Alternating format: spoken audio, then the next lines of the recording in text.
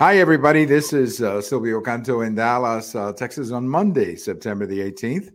And welcome to our commentary. Welcome to our weekly chat with our friend Bill Katz, the editor of Urgent Agenda. Bill, welcome. It's always great to have you. Pleasure to be with you, Silvio. It's a pleasure to be anywhere right now. We were saying just before we went on the air, we're in the midst of a presidential election campaign, the likes of which I've never seen, and I don't think anybody ever imagined it.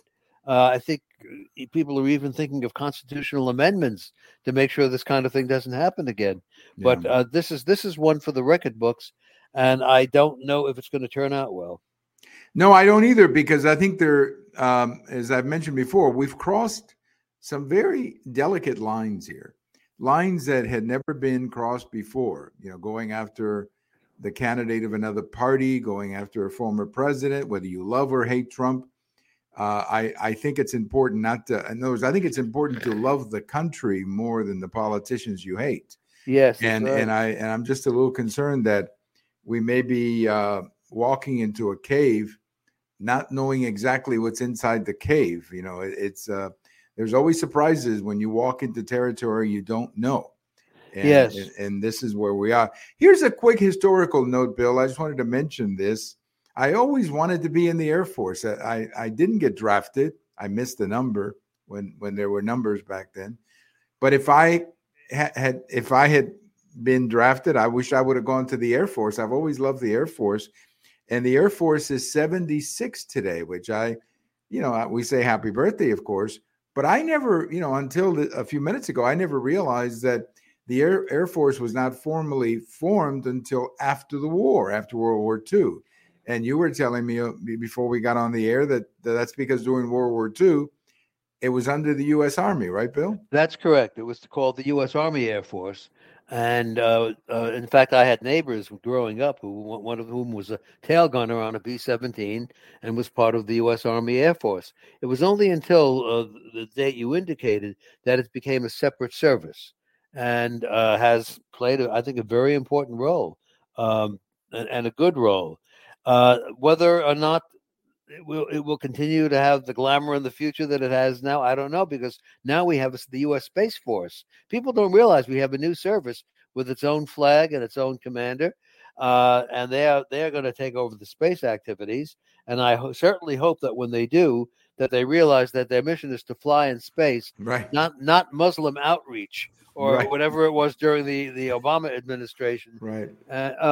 U.S. Air Force has the mission of the space program is to secure space for American interests. That's right.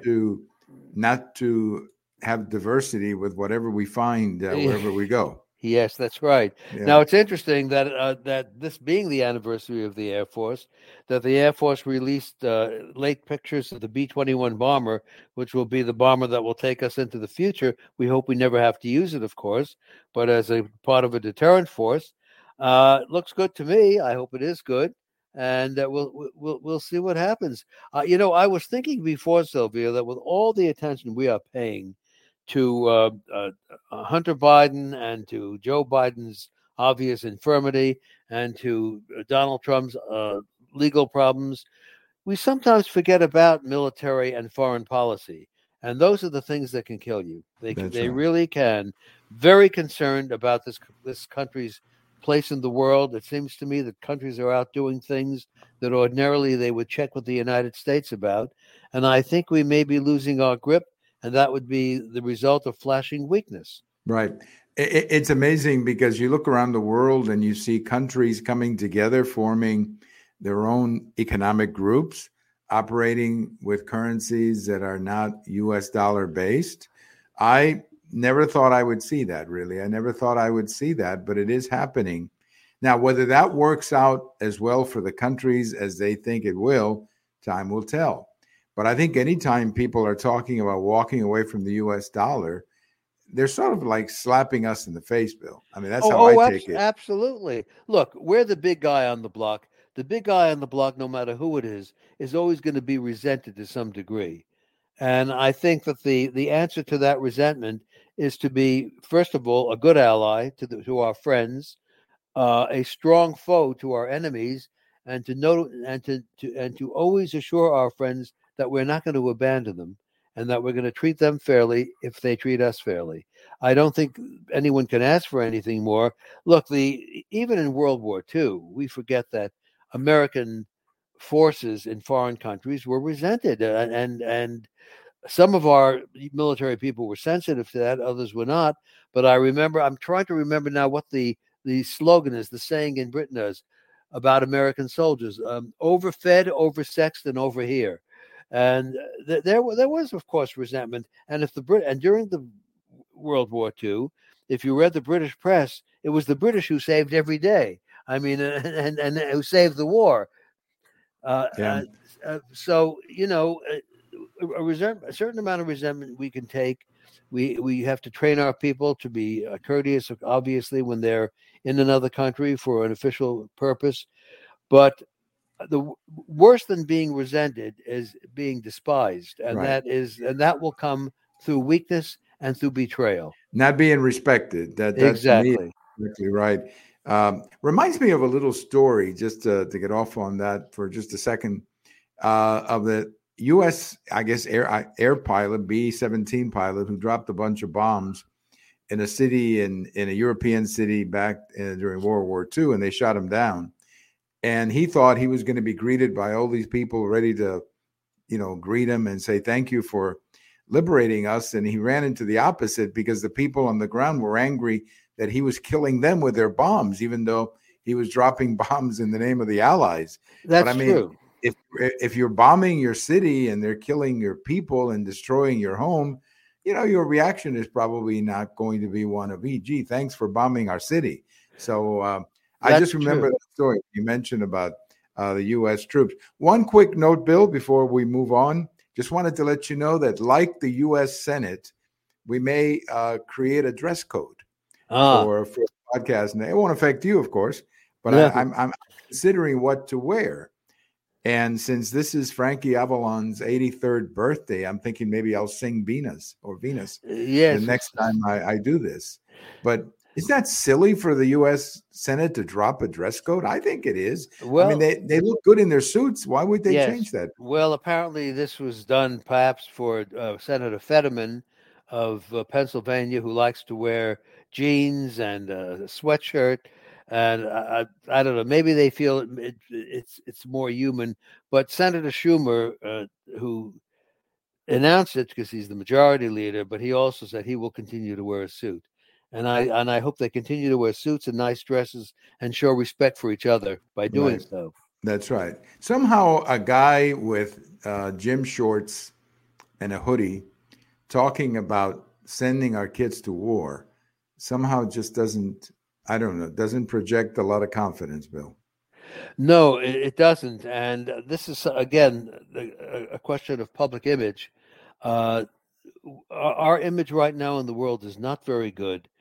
Aside from the fact that many of the people we thought would be ambassadors for the United States, foreign students who come here and will go back and sing our praises. Well, in the last 3 or 4 years, they've come here and see us burn our cities and having statues of our greatest people torn down. I'm not so sure they're that enthusiastic anymore. And as far as the appearance of Americans or the appearance of what we do, we simply have to be better. We have to do better in every area. I think that other countries, you made a very good point about economic alliances being formed around the world that do not include us. Countries like India, which is now the world's most populous country and a democracy and a thriving democracy, I think their dream is someday that they will be the leading power in the world. And we are being challenged not only by enemies, but by friends. Right. That's the problem. They're supposed to be allies. Now, in the case of India, I'm not sure what size economy they have. I know in terms of population, they're huge, but Brazil is the 8th largest economy in the world. Yes. So when Brazil is part of the conversation, you're talking about a big economy. I'm not sure if India is in the top 10 as far as GDP, but it's, a pretty big country to say the least, but other countries are joining in. And it seems like what they have in common, not India so much, but what they have in common, whether it's Brazil and some of the others, is that they have a left of center leader like Brazil. Yes. Mm-hmm. And that worries me a little bit because I know that it sounds political, but I cannot see them doing this to Trump. I think that and especially Brazil, if Brazil had done this under the Trump presidency, I think Trump would have picked up the phone and called the president of Brazil and said, Lula, that's his name, Lula, we're going to have a problem, a serious problem with what you're doing. And I think Lula would have taken Trump extremely seriously, Bill. Yes. Well, nobody takes Biden seriously, and this is probably the biggest discussion in America today, and the most critical is about his health condition. This is not a subject. It's not a minor subject. It's not something you discuss, because you have nothing else to talk about. We are a nation of 333 million people, and you look at Joe Biden and you say, "Is this the best we can do?" Right. There should be, while we may not be able to establish a definite code for a president's physical condition, we certainly should have a president whose physical condition does not flash weakness and confusion, because that's dangerous. That can start a war. And that's right. And he's flashing that. He's flashing. Oh. And it's really not so much about the age or the number, because I have seen 80-year-olds as sharp as a nail, Yes. So I don't think that's the factor so much. I mean, I think that the factor here is that he doesn't look good. And if he doesn't look good now, I was watching Karl Rove yesterday on one of the Sunday shows, and Karl Rove said he's not going to get better. And, I when he said that, I looked at my wife and I said, you know what? I remember my grandmother. That was exactly what happened to her. Yes. She started getting to a point where my grandmother was actually inventing stories, saying stuff like where she had been or she had not been, or what she had done, much the same way that Joe Biden is doing it. And we would all laugh about it in the family because we knew she wasn't lying. She just didn't know what she was saying, Bill. That's right. And as Karl Rove pointed out, and you pointed out, this doesn't get better. It gets worse.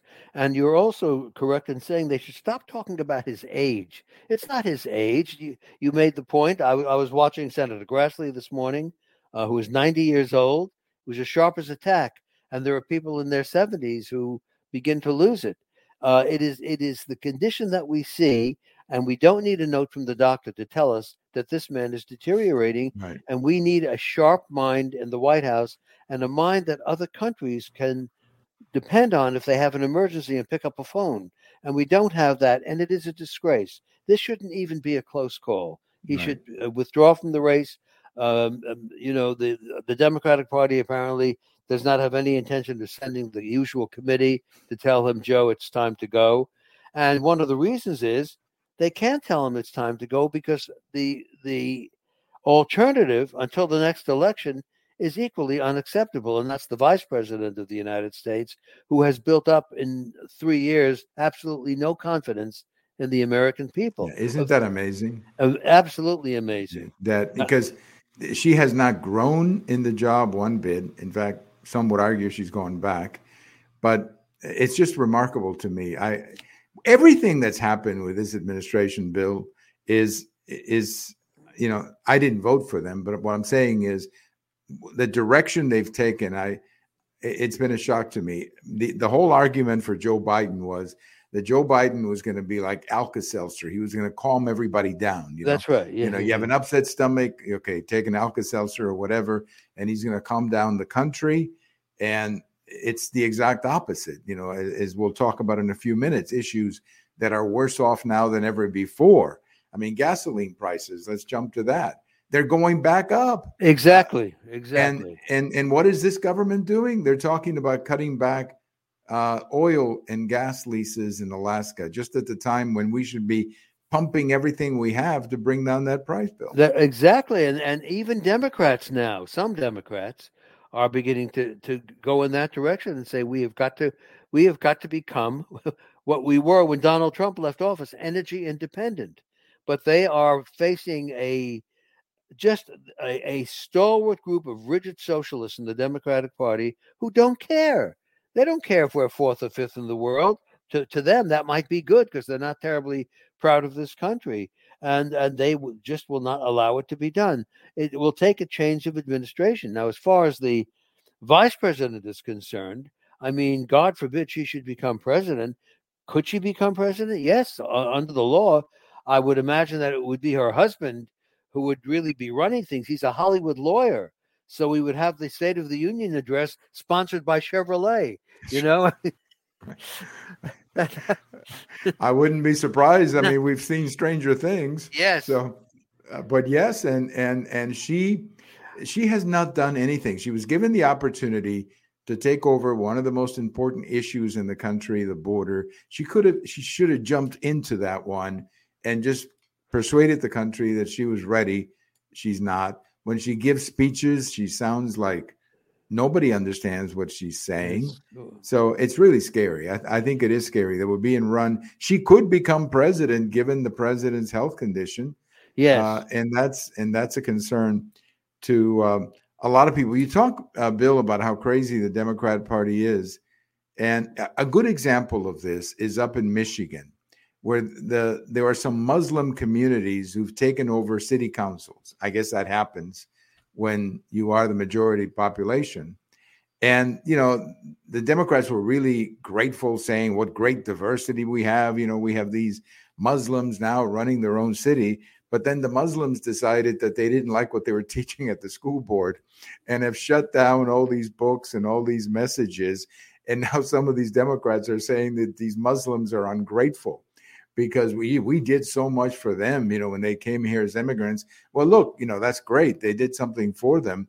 But I mean, is anybody surprised that Muslims have very strong values when it comes to family and marriage and stuff like that? I knew that, and I don't even live in Michigan, Bill. They're not supposed to have them. Under the current regime, you are supposed to have the values of the U.S. government, and that will be handed down to you by the Democratic Party. But they have been shocked several times this year. They found that, for example, Hispanics can think for themselves and even think in English. They never thought that would happen, and they found that Asians think for themselves, and now young Black men think for themselves and realize that they've been scammed too many times, that the people who claim to represent them don't represent them at all. And yes, the Democratic Party is panicking, but to what degree, I don't know. You know, a lot of this is part of like a control experiment. A lot of how they react will depend on Donald Trump's standing in the polls. That's all they care about. They just want to win. We'll get through the election. Maybe Biden will withdraw after he takes the oath. The next time, and Kamala will be a president. But that's all they care about is winning. The party it's less a political party today than a business. It's a kind of run like a business. Robert Kennedy Jr. Has said he's being shut out. He wants to run in an open primary against Biden, and they won't let him. They just have figured out ways to keep him out. That is exactly the opposite of what the Democratic Party promised to the country with the McGovern rules in the early 1970s, that it would be an open party and open to all. They found out it isn't. It's very much a closed party. And then, of course, you have these kind of secret participants. Who really is running, for example, the foreign policy of the United States? Well, the speculation in Washington is that it's the Obama people, because the policies seem very close to Obama. We may see a little bit more of that this week when the UN meets in New York, and Joe Biden is going to have to deliver a speech. Well, it's delivered on a teleprompter, so I hope things go well. But he's going to meet foreign leaders, and if things don't go well, it's going to be before the world.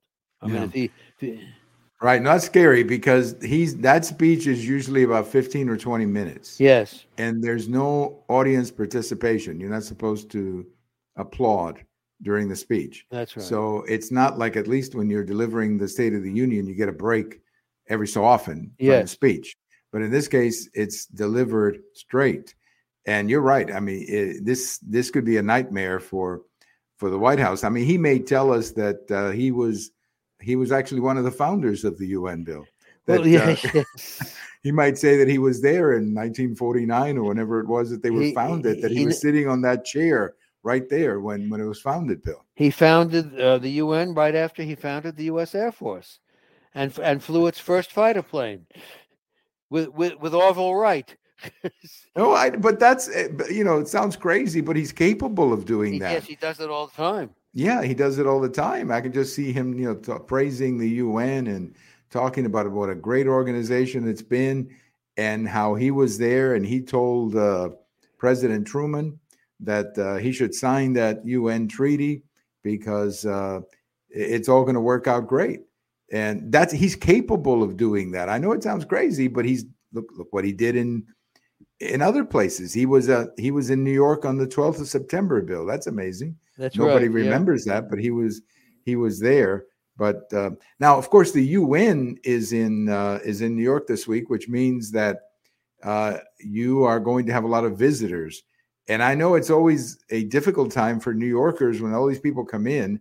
I've always had the impression, Bill, that this UN meeting, I understand why they have it, and it does have a value.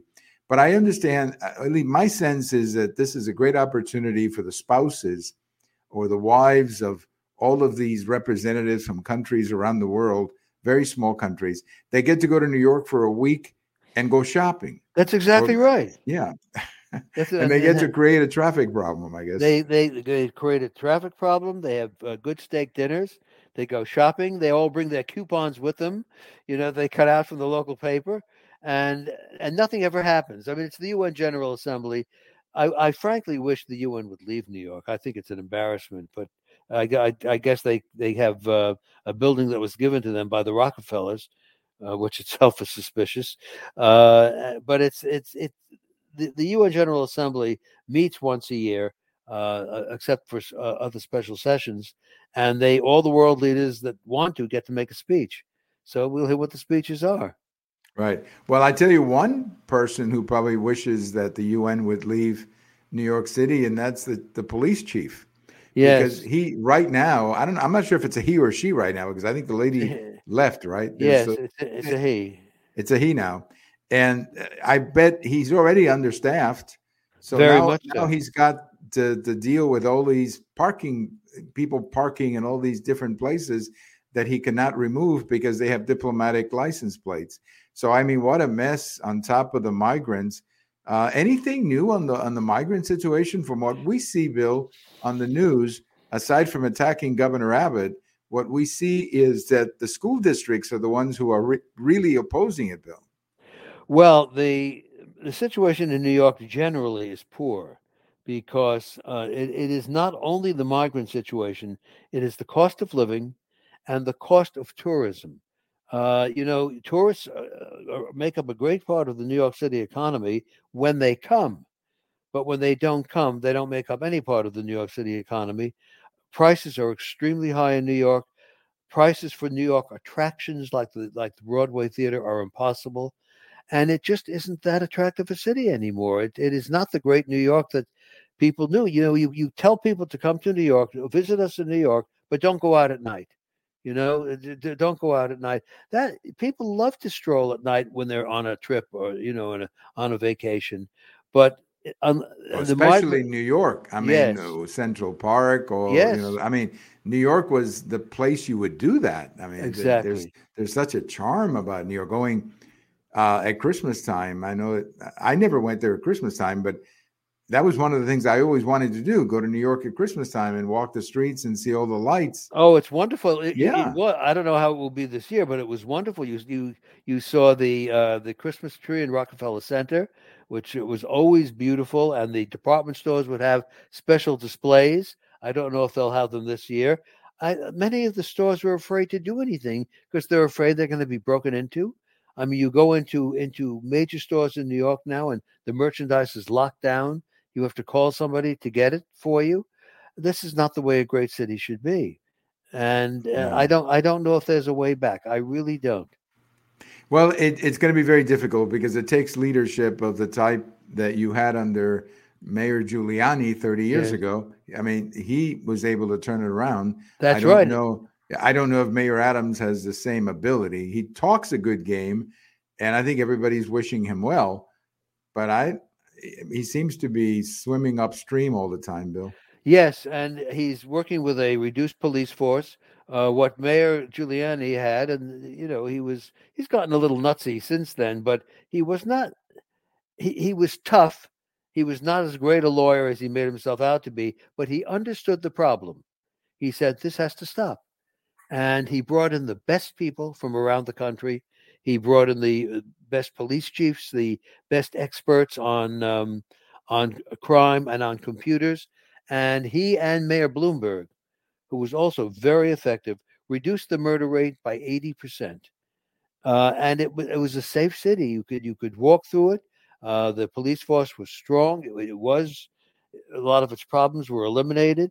That is all gone. That was gone during the DeSantis not DeSantis, but who was the mayor before this one? De Blasio. Yeah, De Blasio, yeah. Who has now disappeared. I thought maybe he went back to the Castro regime. He may be back in Cuba. He may be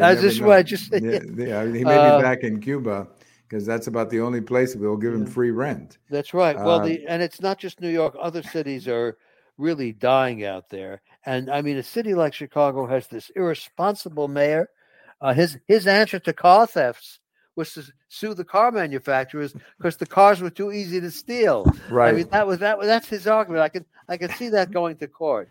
Right. And, well, his other argument now that so many stores have left the city, he wants to create a community grocery store. Yes. Where people can shop, and you talk about being a mess. That's a big potential mess right there. Pure socialism. That is always the socialist dream, to control the food supply. And cooperative, Bill. They'll call it a cooperative. Right. A co-op. The co-op for Windy City. That's what they'll call it. Yes. The Windy City Co-op. But what does that? And then my favorite line of the week, Bill, came from the mayor of L.A., who was saying that she was afraid that more migrants were going to come. Yeah. And she was calling our Governor Abbott some names. But then she comes up with what has to be the greatest line that I heard this week. She's saying that all of this is a strategy on the part of the right to say that the Democrats don't know how to run cities and that there's too much crime and too much chaos. Yes. And I'm sitting there saying, you didn't need migrants to prove that. Yes, that's right.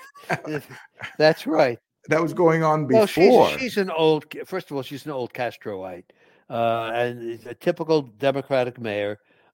And by the way, it's very interesting and very tragic. There was a police officer murdered in Los Angeles over the weekend, and they held a press conference today to announce that they had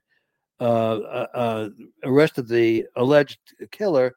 And the point was made by one of the guests over at Fox News that the district attorney didn't even show up. They have one of these Soros chosen district attorneys. He didn't show up. His assistant didn't show up. The mayor didn't show up at the press conference.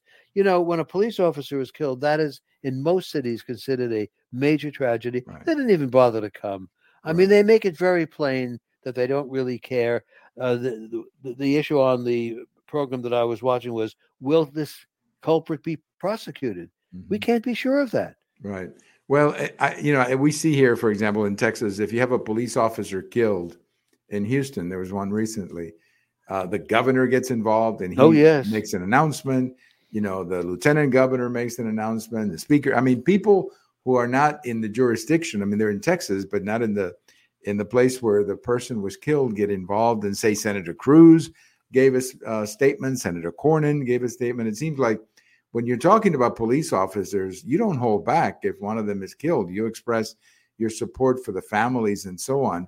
But in this case, I mean, these people had problems before the migrants. I mean, the migrants are simply compounding the problem that we have. But two topics I want to get into, Bill, as well, before we run out of time. One is the $6 billion to Iran. But before we do that, speaking of the migrants, the White House keeps saying that the border is okay. The border is closed. That there's no secure. Yes. And then you keep watching these videos, that they show of people just literally walking in, and you're saying to yourself, this is like the Twilight Zone. I mean, this just doesn't add up. They're telling me on one hand that the border is secure, and then on the other hand, people are just walking in by the thousands. I mean, it's pretty crazy, Bill. Well, it's complete madness, and it is not stopping. It's actually getting worse. The border has actually collapsed. The Democratic Party doesn't care. They consider these people to be future Democratic voters. They do not understand that if these people come and take jobs away from Americans, it's going to be a very, very bad scene. I mean, a scene that can involve violence. And also, the migrants that come are here. They are not here legally. Some, I'm sure, are some are probably people who are glad to escape their native country, but others have trashed hotels, have done terrible things. And of course, nobody wants to say anything on the part of the Democratic Party or the news media. I mean, the news media is left wing, and they probably think, well, it's just another immigrant wave. When you get news reporters who will not identify these people as illegal, that's not news reporting anymore. Then you're getting into real propaganda, and that's what's happening. Right. At the very least, they should say, because many times, many people in the news media don't like the word illegal. Yeah, they can say undocumented. I know they can say undocumented. At the very least, they can say something even more correct, that these people are here with a special timetable or something where they're given a ticket that says, we'll see you in court at a particular time. Yes. So they're waiting for a court date. So we don't know if they're going to even show up. That's right. Or if they're going to pass the test in the court. Many of them don't pass the test in the court. And then they have, I guess, 90 days to go back home or something. Yes, and then they disappear. And all of a sudden, there's more traffic in L.A. And you wonder why there are more people there. But it is a disaster, but yet they continue to make the case that the border is secure. But once again, your eyes are telling you something else. It's just like the economy. Oh, the economy's great. But then you fill up the tank or you go shopping for food and it doesn't square, Bill. That's right. That's exactly right. Well, I've always said the first rule of journalism is that you can't tell people they don't see what they actually see. The Democrats have tried this before. During the crime wave of the 1970s, they said there was no crime wave. Well, eventually they had to admit that there was. And during the Clinton administration, you remember the I don't know what the act was called. Midnight basketball or they had midnight basketball. They whatever. They put 100,000 police officers on the street, according to the Clinton administration, and they began to realize you can't tell people that they don't see what is going on right outside their doors. I'm not sure, Bill. Sorry to interrupt you, but go ahead. I am not sure that giving New York City X number of dollars right now would get people to serve in the force. Because I think that what's happened in many of these cities is that the police just don't want to be there. The police is saying, I'm out of here. As soon as I can, I'm out of here. So just paying them money. This has always been the Democrat solution. Well, we just need to spend more money on the police. No, you need to let the police do their job, protect them, support them, and pay them a good salary. But they're not doing that just for money, Bill. When you're a police officer, you're not doing that just for money. You could probably be making more money doing something else, Bill. Absolutely. Unless a police officer has pride in what he is doing and believes he can do the job, there's no point to having a police force, because I have no doubt that in many cases, in many encounters in New York every day, the police simply withdraw and move away, because they don't, this is now a situation in this country where a police officer gets in trouble for doing the right thing. And the people who get him into trouble are the George Soros district attorneys, and they are anti-police to begin with. Right. No, you're right. And many of them are simply, if they're going to be police officers, they'll look for a different jurisdiction. That's right. To be a police officer. And it's a shame. Because I thought, Bill, the police in New York was actually pretty good. NYPD is a good force. Yeah. There are now signs up, billboards up in New York that are put up by Governor DeSantis of Florida, inviting New York police officers to come and live in Florida. And I'll bet some do. Right. I bet that's going over real well with Mayor Adams. Oh, yes, yes, he loves it. Yeah. He just loves it. Mayor DeSantis and Governor DeSantis and Governor Abbott have got to be the two most despised Republicans among the New York City Council. But one last point, Bill, one more topic I want to bring up is these $6 billion that are going to Iran. Look, I think we all want hostages home, but you got to be very careful with a country like Iran and what they're going to do the $6 billion for. I hear from the administration that this money is going to go to the people. Well, am I the only one who's a little skeptical about that? Yes. Yeah. How do you trace that? How do you trace that? Money is fungible. If they say, well, it has to go to humanitarian purposes. Well, how would we know exactly where it's going? Well, with the way we do in humanitarian services, we have programs in the communities, and we're not going to. How much of an army do we have to send over there to check that? An army of CPAs. I can just see them coming from the United States. We're paying a ransom. It's as simple as that, and that will encourage other people to do the same thing. It also makes us look weak in the world. Now, that's the first agreement with Iran. We are apparently negotiating some kind of nuclear deal with Iran, even though we know they cheat. Over the last weekend, you may have noticed that the Iranians barred a good number of the most important UN inspectors from Iran. And the UN, to its great credit, really snapped back at them verbally, at least. I don't see anything coming out of Washington. They don't seem much interested in anything in Washington. They really don't. I remember the last time that another country kicked out UN inspectors. Remember that one? Iraq kicking out the UN inspectors. That didn't work out very well either. But I'm just, to me, look, I'm sure that if I had a family member who was a hostage in Iran, that I would be happy that family member's out. Understandable. And that part is correct. But when you're dealing with operators like these, whatever they're called, mullahs or whatever they're called, I would be very skeptical of anything they say. I mean, I would rather take the cash directly to the family or give them a debit card and say, look, you can use this debit card when you go shopping or something. Yes. Something like that, so that we can at least control, where the cash is at. But this $6 billion is apparently money that had been frozen in the past, right? Yes. That's what I understand, yeah. So I just don't trust them, Bill. I don't trust them, and I don't think we should have taken their word for it. We should have, in effect, commanded them to build 5 hospitals and say, when you build those, you'll get your money. And at least it would have gone to a good cause.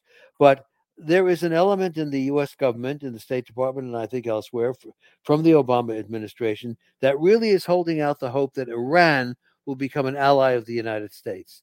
The only way that will happen is government replacement, regime change, and that isn't going to happen. Right. No, you're right. It's sort of the same element of people in the State Department who thought that if you were nicer to Castro, that somehow he would reform.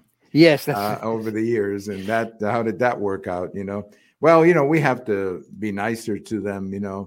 Well, it didn't work out. He continued to be the same dictator that he always was.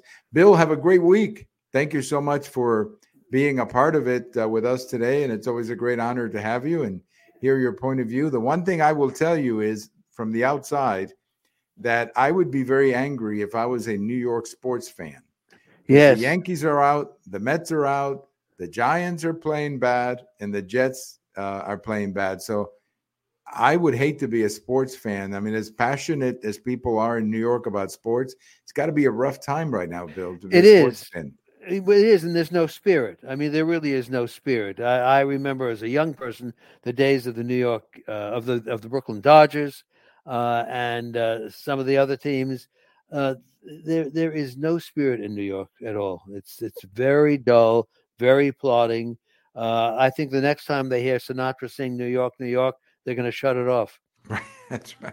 That's right. No, you're right. You're right, because there was something about New York that just isn't there anymore, Right. and that's a shame because it is really the premier city of the country, or it was, I guess, for a long time. Bill, have a great day, and thank you so much for your time. Thank you very much, Silvio. I look forward to the next one. All right. Thank you so much. Our good friend, Bill Katz, the editor of Urgent Agenda. We have a link to Bill's Urgent Agenda on the show information. Check it out. I always enjoy every morning. I check out what Bill has to say. He wrote a very interesting article about the border and national security and some of the people who are crossing over, which should be of concern to the Biden administration. Have a great day, everybody. This is Silvio Canto in Dallas, and we'll talk to you later. Bye-bye, everybody.